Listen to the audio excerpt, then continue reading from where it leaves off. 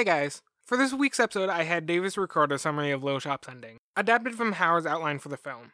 He did an amazing job, but in editing I realized that the Patrick Martin scene was just unneeded fat and had nothing to do with the episode, so I just decided to cut it. As a little extra, here's the full, complete summary. I hope you enjoy. The plant demands food.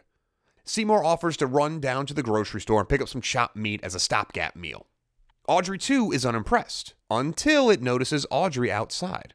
The plant suddenly changes its mind, and Seymour exits to purchase the hamburger. Audrey approaches, still concerned about Seymour. The plant lures Audrey into the shop, pretending that it needs to be watered, until the girl's within grasping reach of the strongest branches.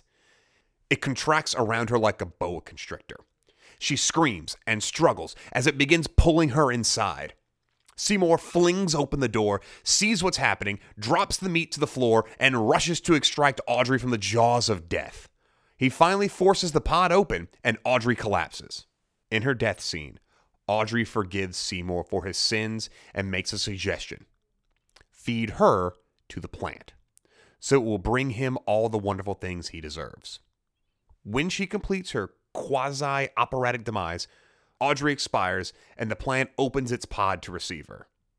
Seymour carries his lost love to her resting place, accompanied by swelling strings.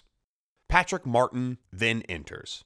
All Seymour wants is to be left alone, but Martin ignores his emotional condition as he launches into his pitch. He wants to take leaf cuttings from the Audrey 2 and send them out to floor shops across America. It's a very simple licensing deal. Why, with the right advertising, it could be bigger than the hula hoop. The whole thing comes together for Seymour as he confronts the plant, which seems to have grown even bigger and more powerful since Audrey's death. Seymour begins a series of attempts on the plant's life. He has predictable results, and ends up sacrificing himself in his attempt to save humanity. As the show comes to a close, the girls begin singing the cautionary last number, which tells the tale of humanity's destruction.